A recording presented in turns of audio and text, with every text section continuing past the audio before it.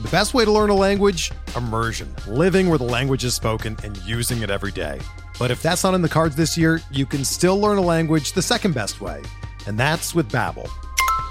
Be a better you in 2024 with Babbel, the science-backed language learning app that actually works. Don't pay hundreds of dollars for private tutors or waste hours on apps that don't really help you speak the language.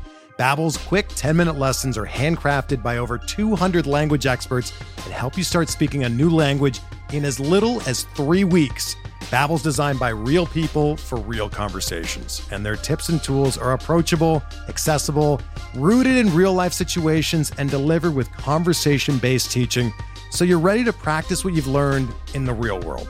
Here's a special limited-time deal for our listeners. Right now, get up to 60% off your Babbel subscription at babbel.com/Blue Wire. That's 60% off at babbel.com/Blue Wire, spelled BABBEL.com/Blue Wire. Rules and restrictions apply.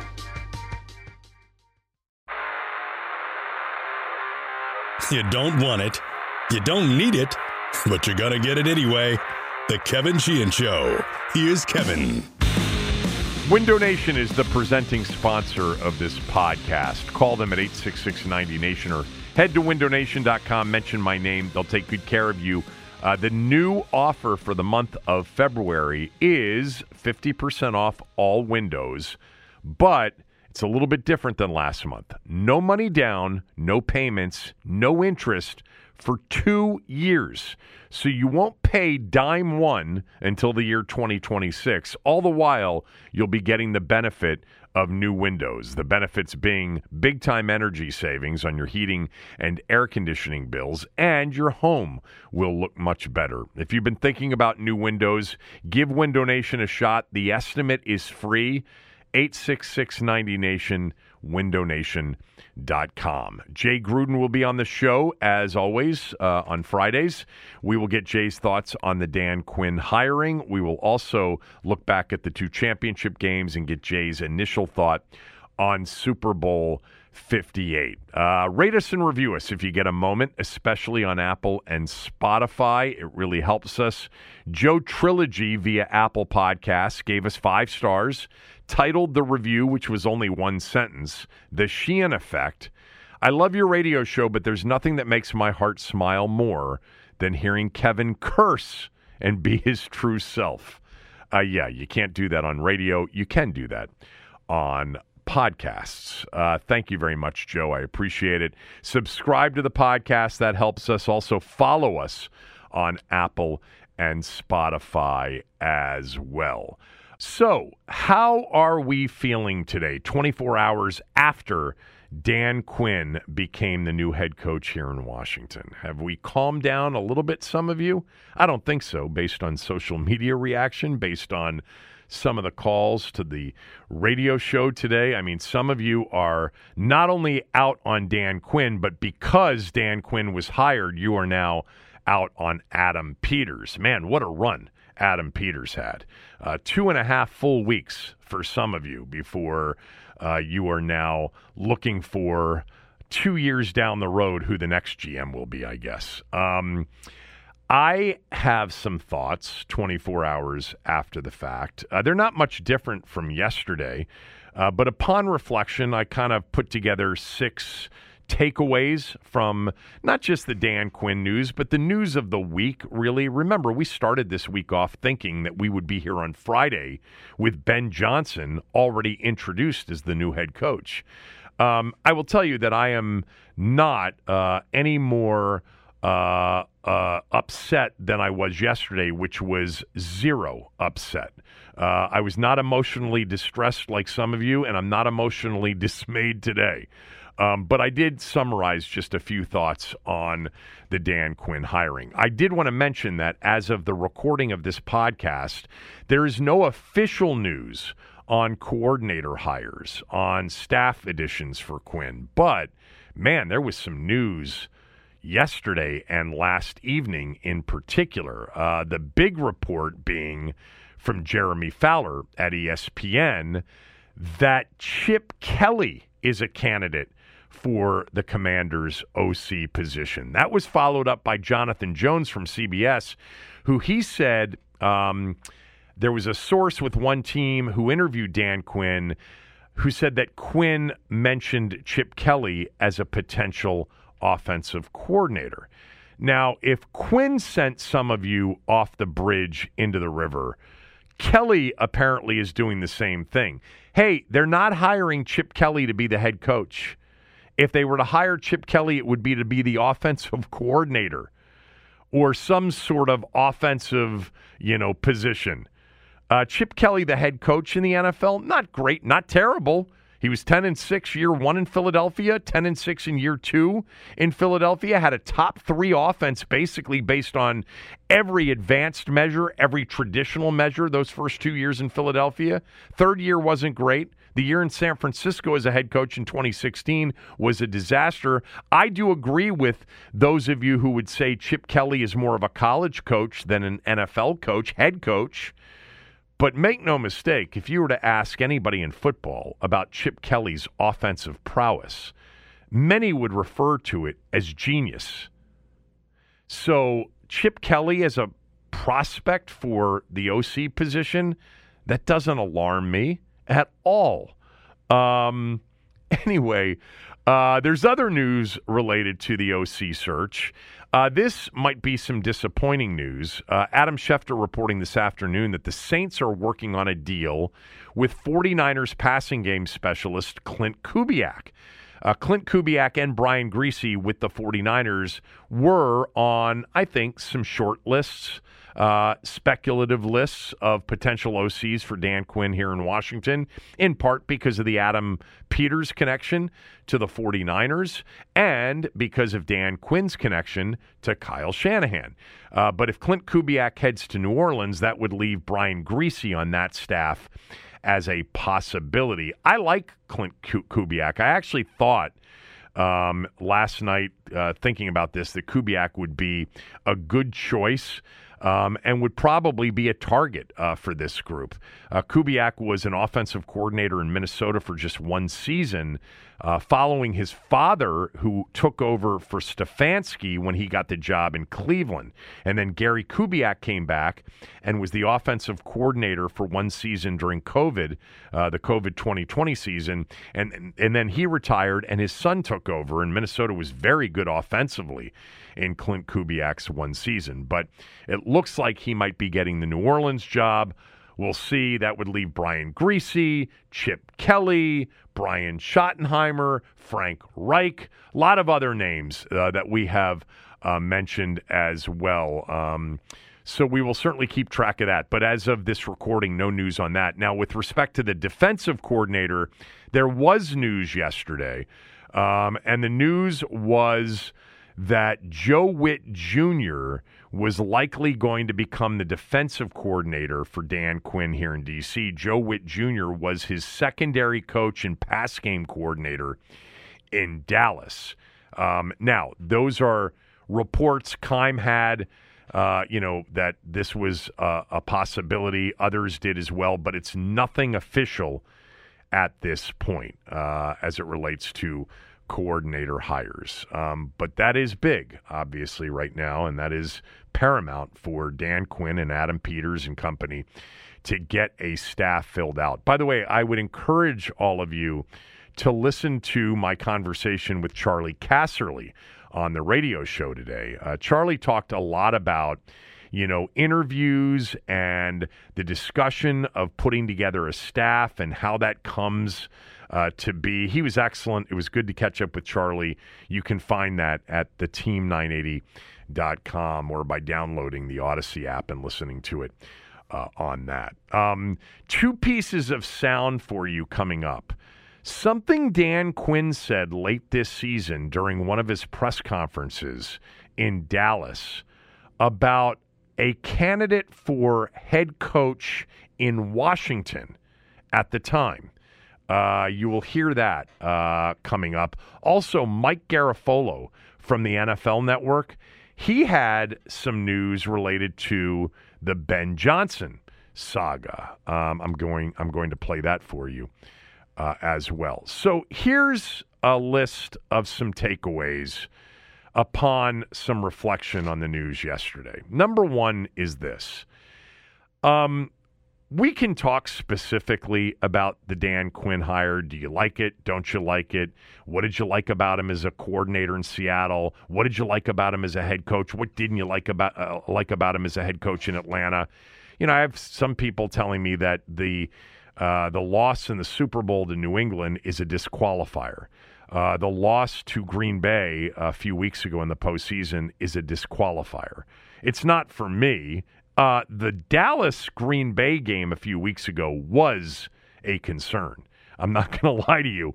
I came in here the next day, or it was the next day, right, because the game was on a Sunday, saying, wow, Dan Quinn is a candidate here in Washington? Maybe not after that performance.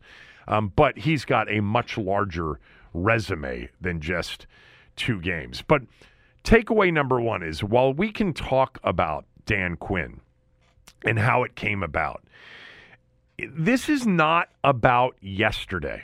This is about what they've done so far since Josh Harris had a chance as the owner of this football team to start making football decisions. I know some of you think he could have made them last summer or during the season. It was never going to be that. They were going to sit back, they were going to observe, and it was going to start when the season ended with the firing of Ron Rivera, and then the hiring of a general manager, and then a head coach. And I will repeat what I said yesterday, because for me, it's a big part of the way I feel right now. Not just benefit of doubt guy, but that in 3 weeks, essentially, they have hired the number one GM candidate in this hiring cycle. This GM candidate was pitched by this group and then chose this group, which would have never happened in the past. They got the number one GM candidate in Adam Peters. And then yesterday, they ended up getting one of their top choices as a head coach. That's not a bad 3-week run. I don't know why everybody thinks they deserve to get the number one GM and the number one coaching candidate in this coaching hiring cycle. I don't know why you just assume they should be getting the best of the best or the perceived top-level candidates. I think the last 3 weeks have gone well. I think they've been successful. There's more to go. The hiring of a staff, the key hire of an offensive coordinator, free agency, draft, games to be played for a couple of years. But I like this start. That's takeaway number one. Takeaway number two is, for emphasis, he was one of their top choices. Do not believe this narrative that's been perpetuated by a lot of people, a lot of credible people, that he was an afterthought, that they had to settle for Dan Quinn, that he was choice number 5 or 6. That's not true. Based on all of my sources, based on Adam Schefter's reporting, based on a lot of other people who know and are in the know, they loved Dan Quinn from the jump. From the jump. Now, why did they wait? That's an obvious question. Tommy and I talked about this yesterday. They waited because they are more of a deliberative group in their decision-making process. They wanted to cross all the T's and dot all the I's, and they wanted to wait for face-to-face interviews with some of the other candidates. Even if Ben Johnson didn't interview well, which you'll hear Mike Garafolo talk about in the initial interview, they wanted to sit down face-to-face with Ben Johnson, the top offensive coordinator candidate in this cycle. They wanted to sit down with McDonald, with Aaron Glenn, with Anthony Weaver as well, face-to-face. They couldn't do that until this week. But do not accept that Dan Quinn was somehow the 7th guy on their list and they were desperate, and this was a desperation hire. This was not Ron Rivera and Dan Snyder and everybody in that organization when they weren't able to pull off the trade for Russell Wilson and Jimmy Garoppolo was going to have surgery and they were desperate and they went and got Carson Wentz. and they overpaid desperately for Carson Wentz. That's not what happened yesterday. I have multiple people going back 2 weeks now who have told me from the beginning they were super impressed with Dan Quinn, and he was right at the top or near the top of their list. It's just incorrect to talk about this hiring as an afterthought we had to settle for situation. It's not true. Thought number 3 upon further reflection on the hiring of Dan Quinn. I think he's a solid hire. Just specific to Dan Quinn, I think he's a solid hire. He is a known leader. That's what they wanted.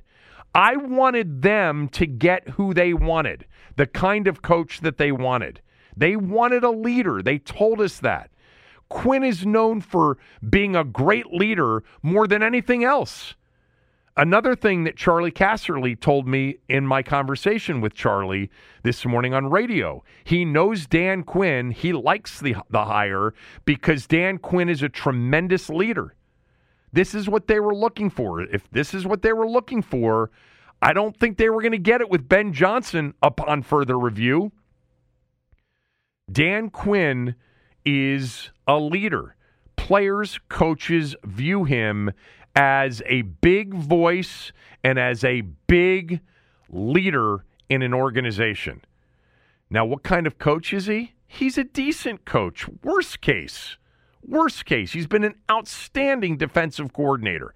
I want him to call plays. I don't want him to turn over play calling responsibilities to his defensive coordinator. I want him to do what he does best, design the defensive game plan and call the defensive plays. We'll find out when he's introduced if that's what is going to happen here. It happened on and off in Atlanta. He, took it on initially, then delegated it, then took it back, then delegated it, and then took it back again. And ultimately decided that that's what he likes doing, and he's good at it.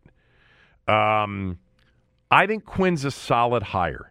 Would I have preferred an offensive guy? Yes, for the reasons we've discussed many times. But I think Quinn is a solid hire. I think this is not Jim Zorn. This is not, all due respect to Jay Gruden, when he was hired as a hot offensive coordinator hire. Dan Quinn's been a head coach, and he coached a team to a Super Bowl. He coached a team as a Super Bowl runner-up back to the postseason and got close to the NFC Championship game again. Yes, he needs an offensive coordinator, and a good one. I agree with that. Number 4, I just once again need to emphasize how ridiculous it is comparing Dan Quinn to Ron Rivera. It's just lazy. Ron Rivera is similar to Dan Quinn as a defensive guy, as a former head coach in the NFC South that took a team to a Super Bowl, as a well-respected, well-liked guy. With a comparable resume, although, again, Rivera's was better than Quinn's in terms of overall record. After that, there isn't much that's similar. And the reason being is that Ron Rivera came to work for Dan Snyder. He came to work not as a head coach, but as a combined head coach and general manager. And it turned him into, as he referred to, more of a CEO delegating head coach. That's not what Dan Quinn's coming to do here. Would Ron Rivera have been a better coach had he just been hired by a general manager here to be a coach without Dan Snyder in the organization? Yeah, probably. He would have been. And that's the big difference. Dan Quinn's coming to a functional organization with now a typical structure. Owner, general manager, head coach. And he's going to be asked to coach the football team. Next takeaway is this. Man, the biggest hire, maybe even bigger than Dan Quinn yesterday, although leadership is huge. But, man, they got to get the OC right. They have got to get offensive coordinator right. I do not have a problem in considering Chip Kelly. Sorry. As a coordinator, no problem at all. As a head coach, a bit of a problem. In some ways, if Chip Kelly came back as an offensive coordinator, do you think anybody's really going to give him a head coaching opportunity again? He's kind of proven to be more of a head coach on the college level. Maybe a veteran offensive coordinator is a better fit because you won't lose him to a head coaching opportunity. Maybe Dan Quinn was a veteran defensive coordinator and got another swing at it. But he had more success than Chip Kelly had as a head coach. The OC hire is going to be massive, especially considering what they're going to do at number 2 overall. And then lastly, on this kind of upon further review list, something that I didn't emphasize enough yesterday that I jotted down after the show yesterday, and it's this. I wish they had interviewed Mike Vrabel. I'm curious as to why Vrabel didn't get many interviews, and there's certainly a story possible there that we don't know. But Vrabel, for me, I wish they had pursued Jim Harbaugh. I wish they had given Belichick an interview.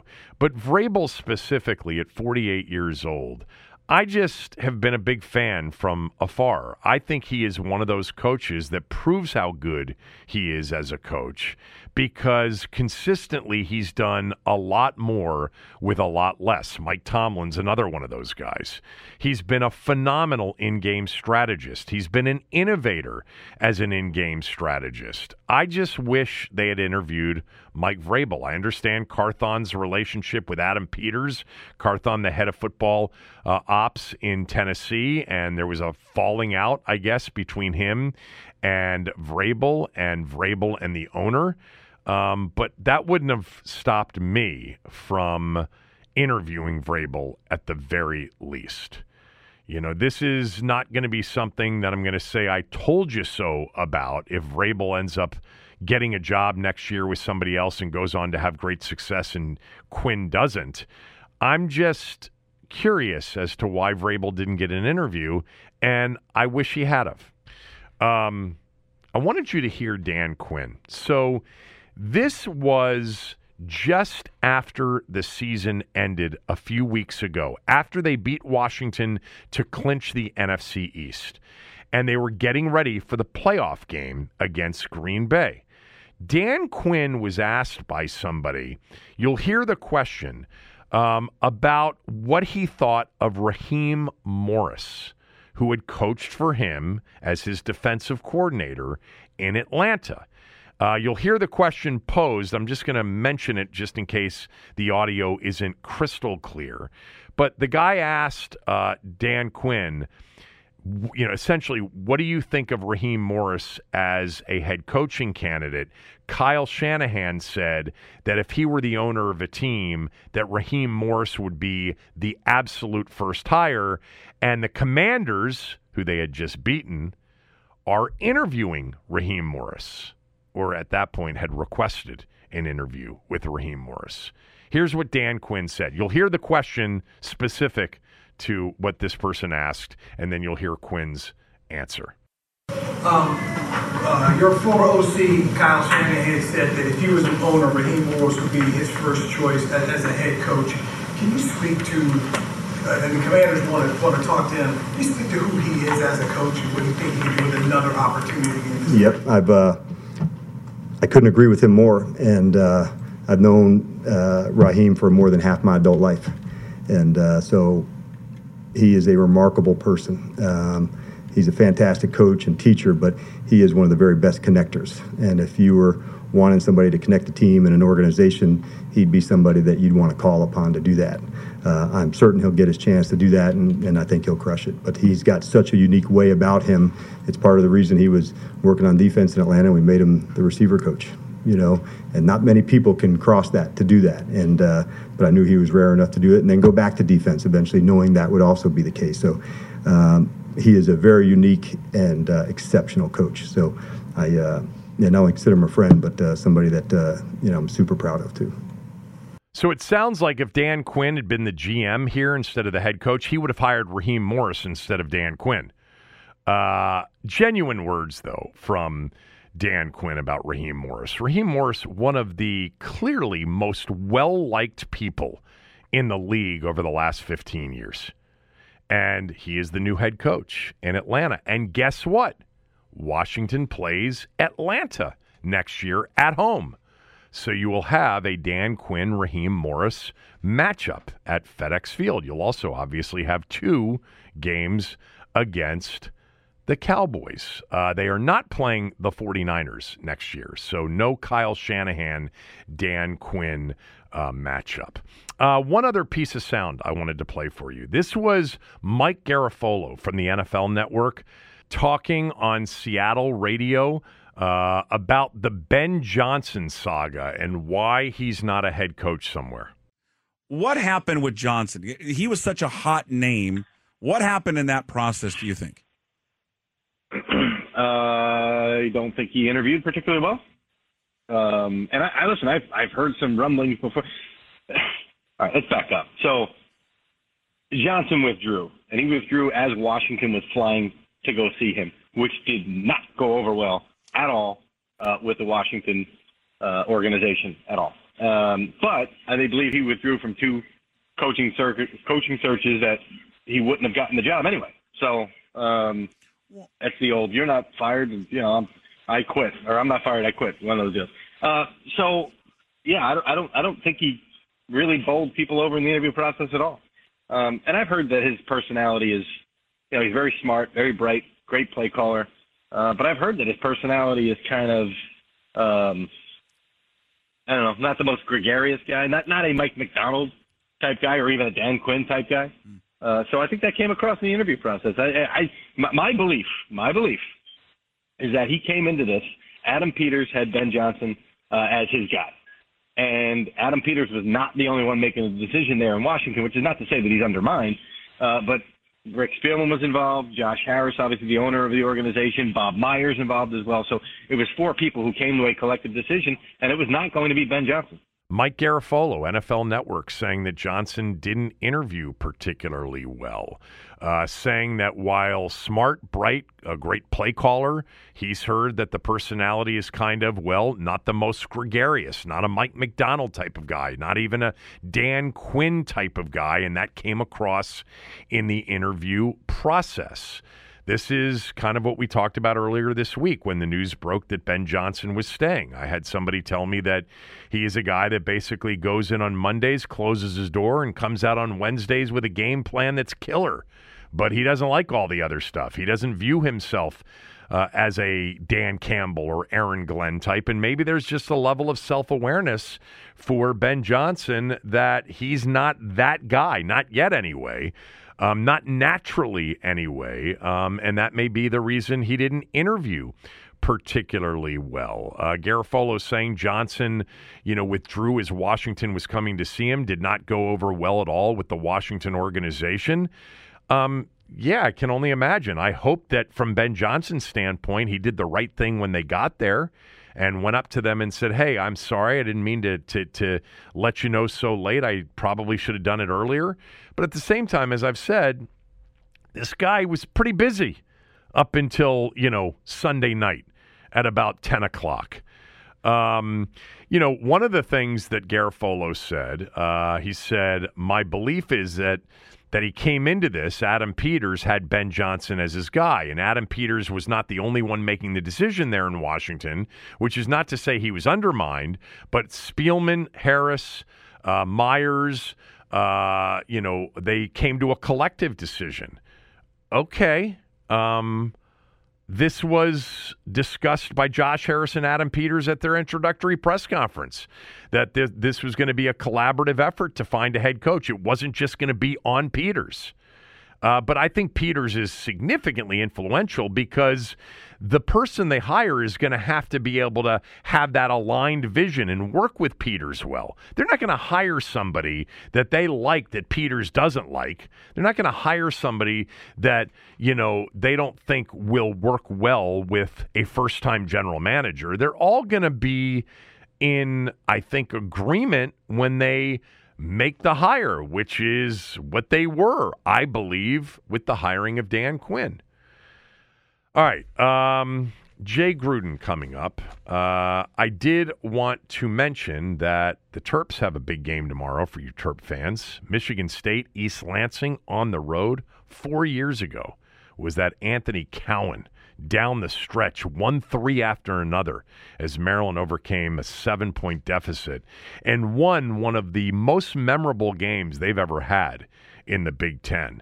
They lost to Michigan State on Sunday, a week ago Sunday, at home by 2, a game they had a chance to win. They played exceptional defense.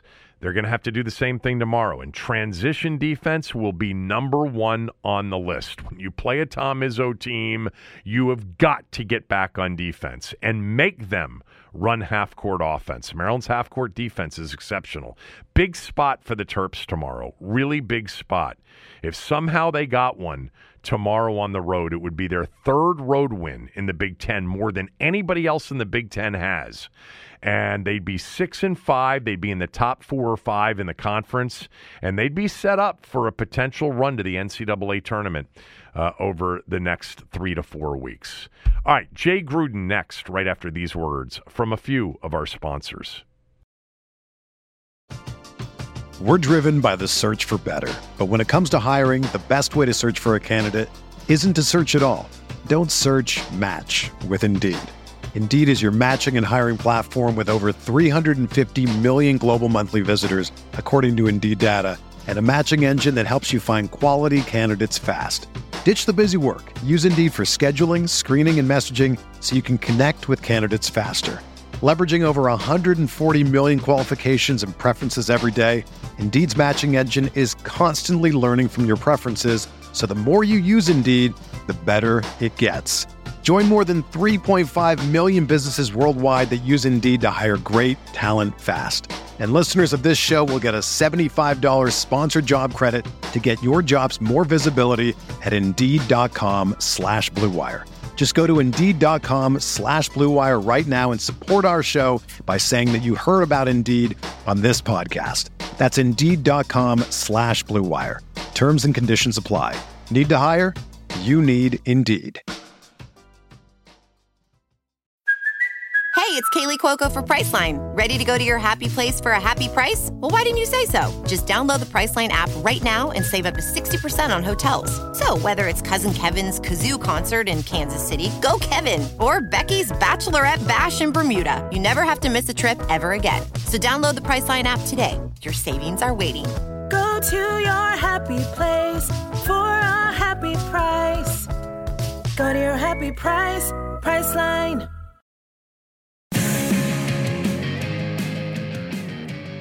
This segment of the show with Jay Gruden is presented by our good friends at MyBookie. Go to mybookie.ag, use my promo code KevinDC, and you'll get a cash bonus on your initial deposit. They've got everything you need for Super Bowl 58. Every prop bet you can think of, and of course, the side, the total, the money line right now. They've got the 49ers at -2.5. The total is 47.5. MyBookie's got fair lines, fair numbers, fair pricing.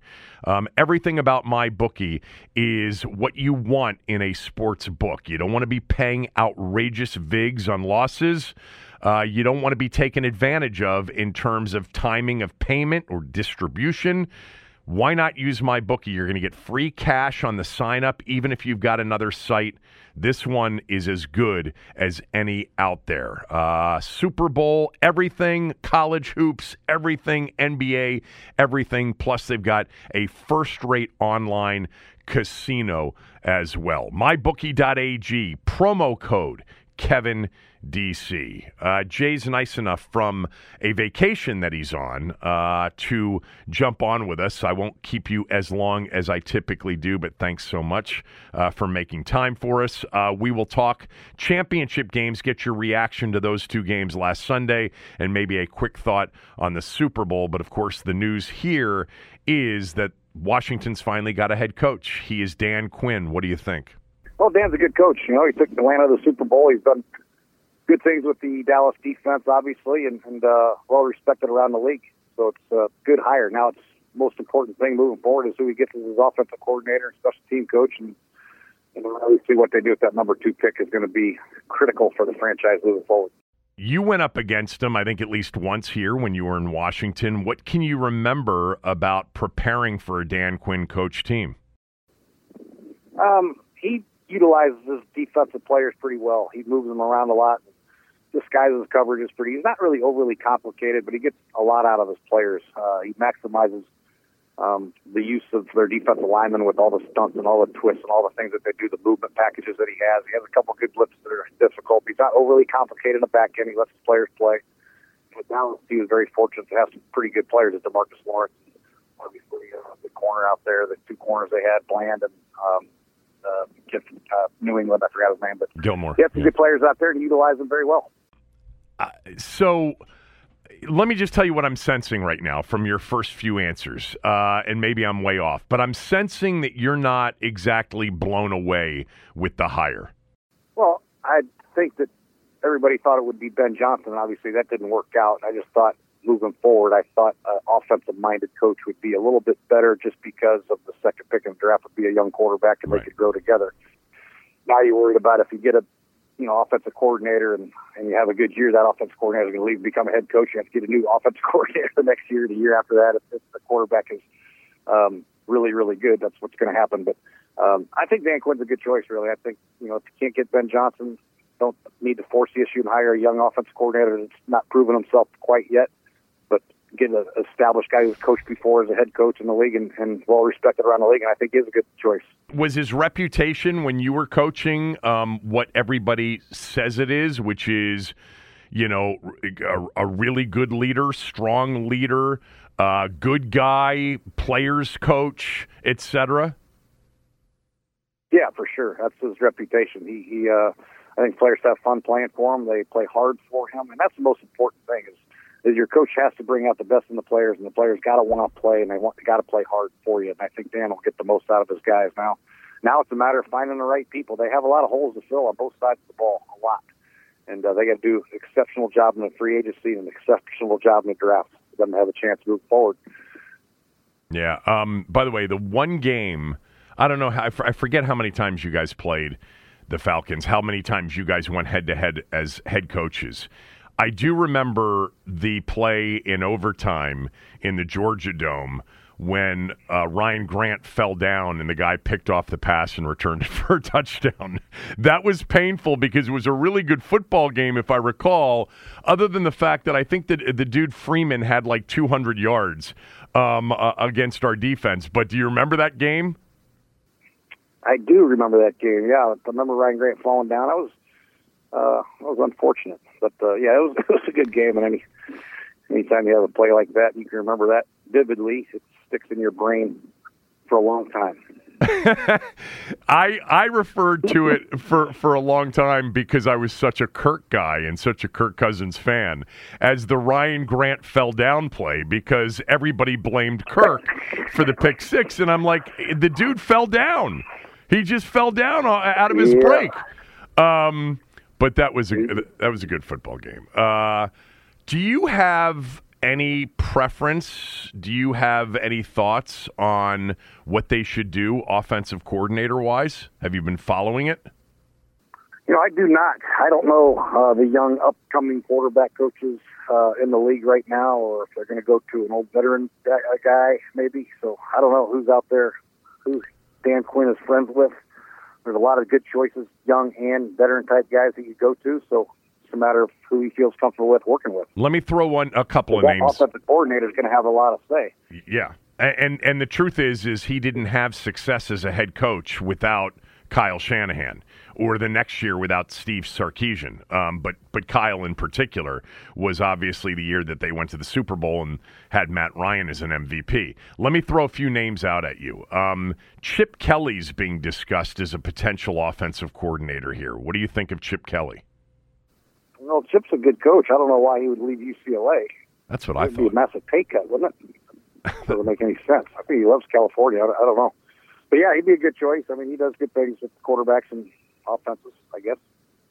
That was my first reaction when the report came out last night that Chip Kelly is a potential candidate for the OC job. He's got a good gig at UCLA, and I've always felt like as great as he is as an offensive guy, he just is more of a college coach than an NFL coach.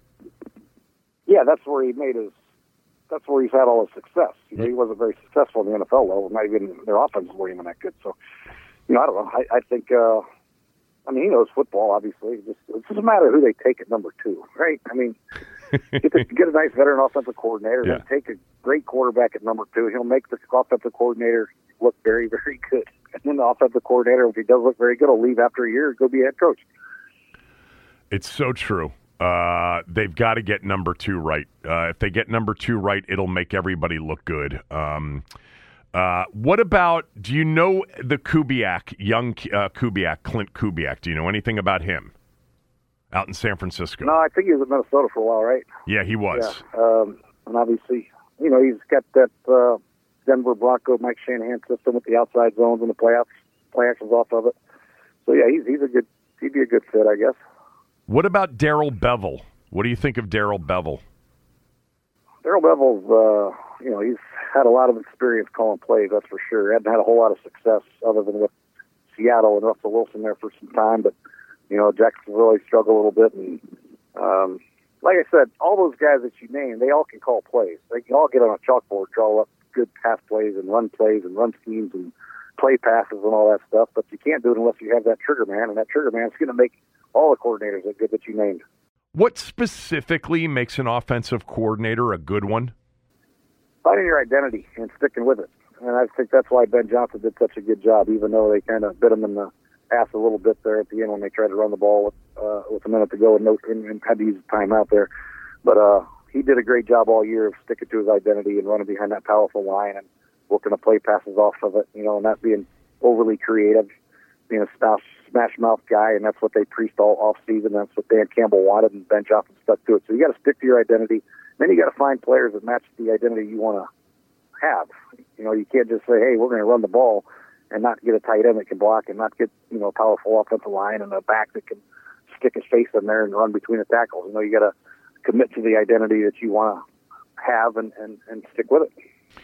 You were involved in personnel, and you've talked a lot about over the years how important it is to be, you know, collaborative with the general manager. That that both of those areas of the building have to be in sync. Do you have any idea whether or not Dan Quinn, you know, has a good eye for personnel?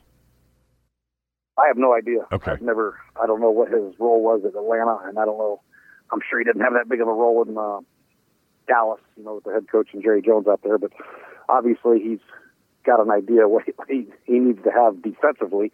You know, offensively, I don't know what kind of judge he has as far as looking at talent. You said about Quinn as a defensive mind, and I'm paraphrasing here maybe, that, you know, things are pretty basic, and not that was a criticism at all. I think we understand what he was in Seattle with a lot of cover one, et cetera. You knew what you were going to get. Has he changed in Dallas as a defensive coordinator at all? Has he become a little bit more versatile?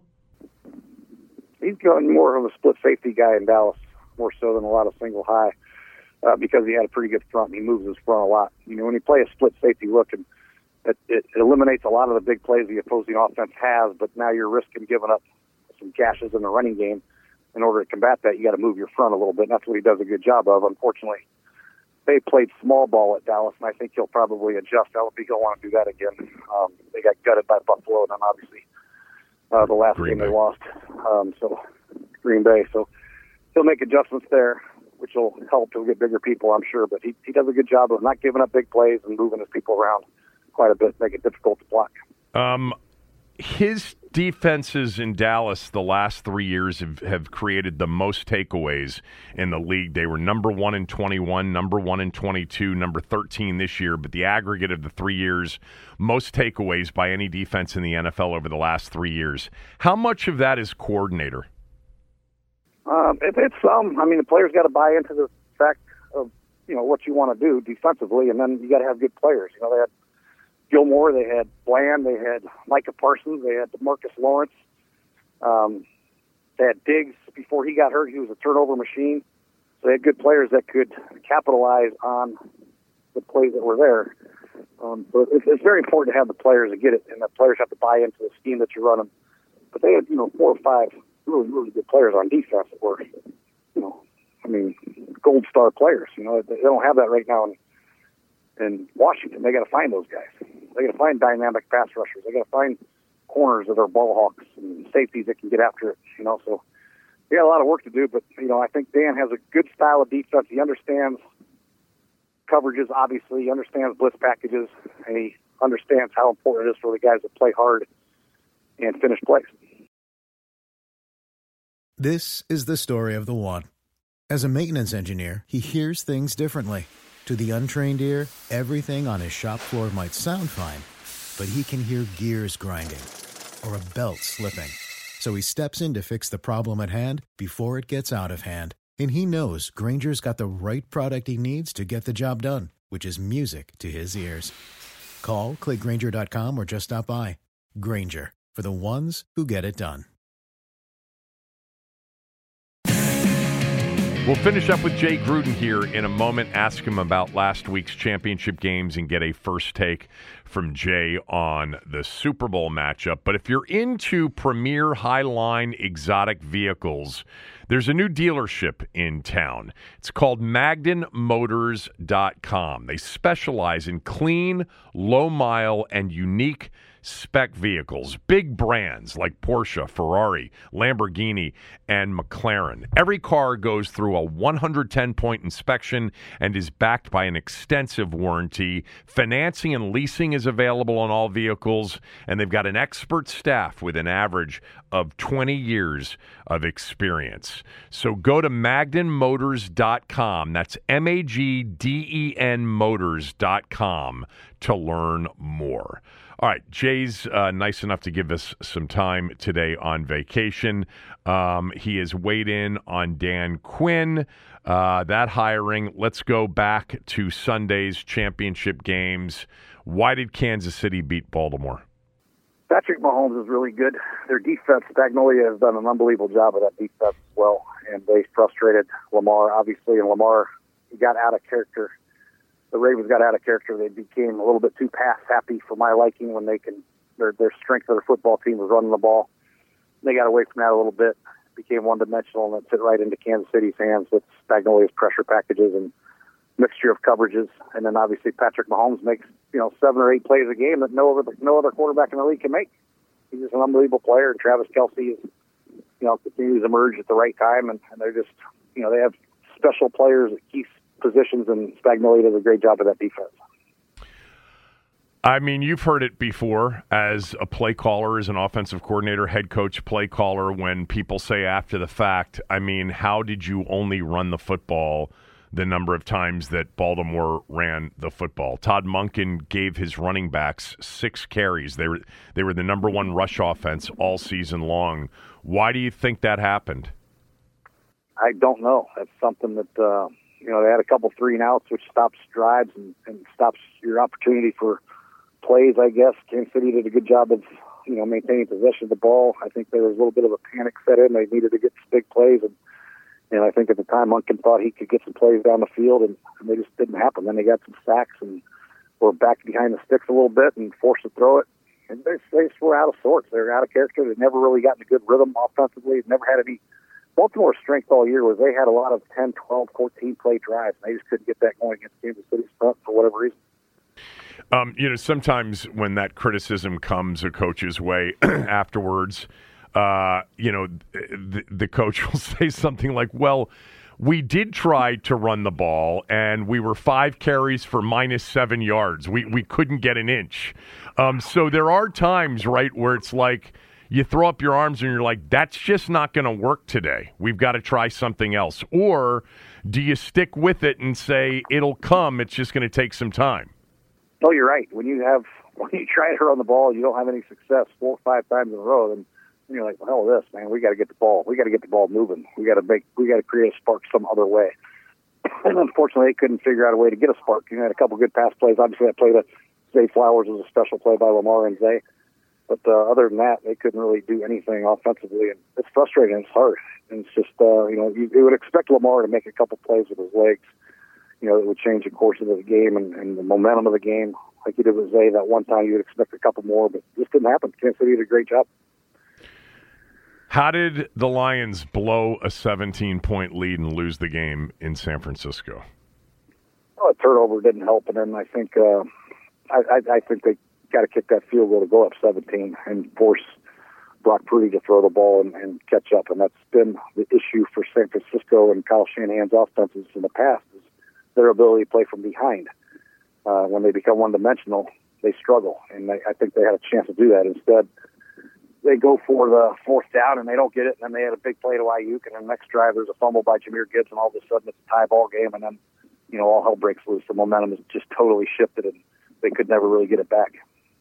So you disagreed with Campbell's decision on all of the fourth down go-for-its? You would have kicked the field goal to go up 27-10, it sounds like. At 24-24, at 27-24, do you kick the field goal? I personally would have, but Dan has done a great job all year of playing that way and that style of football. And for him to change in the biggest game of the year would be a little bit odd, but I think the first one to go up 17 was the one that I think was for sure a field goal that should have been kicked. 3 possessions. The difference in 17-point lead and a 14-point lead is huge. It's 3 possessions instead of 2. So I just think that one was one they should have kicked for sure. And I still think the one to tie the game was a kick they should have kicked too, because now I think a worst case scenario is if you don't kick it and you don't get the fourth down and they go down to score, now you're down 10. It's almost impossible to come back, as opposed to if you kick it and they score, you're only down 7, you still have a chance to win the game, go for 2, whatever you got to do. So, unfortunately, the worst-case scenario happened in both situations. San Francisco took over and took the ball and went down to sports. All right, we'll preview the Super Bowl and pick it next week, but real quickly, what are your early thoughts on the matchup, San Francisco and Kansas City? I think it's, two best teams, really. I thought Baltimore was the best team. I missed on that one. But Kansas City's proven time and time again that in big games, their big-time players show up. Kelsey and Mahomes, and those guys are great. Their defense is playing excellent. I can't wait to watch it. And then obviously Brock Purdy, what he's done this year as far as being the last pick in the draft is phenomenal, and the players they have around them. It's going to be a great game. But I'll make my pick next week when I see the injury report and see what's going on, and get a feel for it. Yeah. It'll be a great game, fun one to watch. San Francisco up to 2.5 now in a lot of spots. Interesting. Thanks for doing this. I appreciate it. All right, no problem, Kevin. Jay Gruden, everybody. That's it for the day. What a week, huh? Next week, I'm sure, we'll bring more action, an offensive coordinator to get hired, a staff to be put together, and then we can focus on free agency, followed by the 2024 NFL Draft, which will be an important one for our team. All right, have a great weekend. Back on Monday.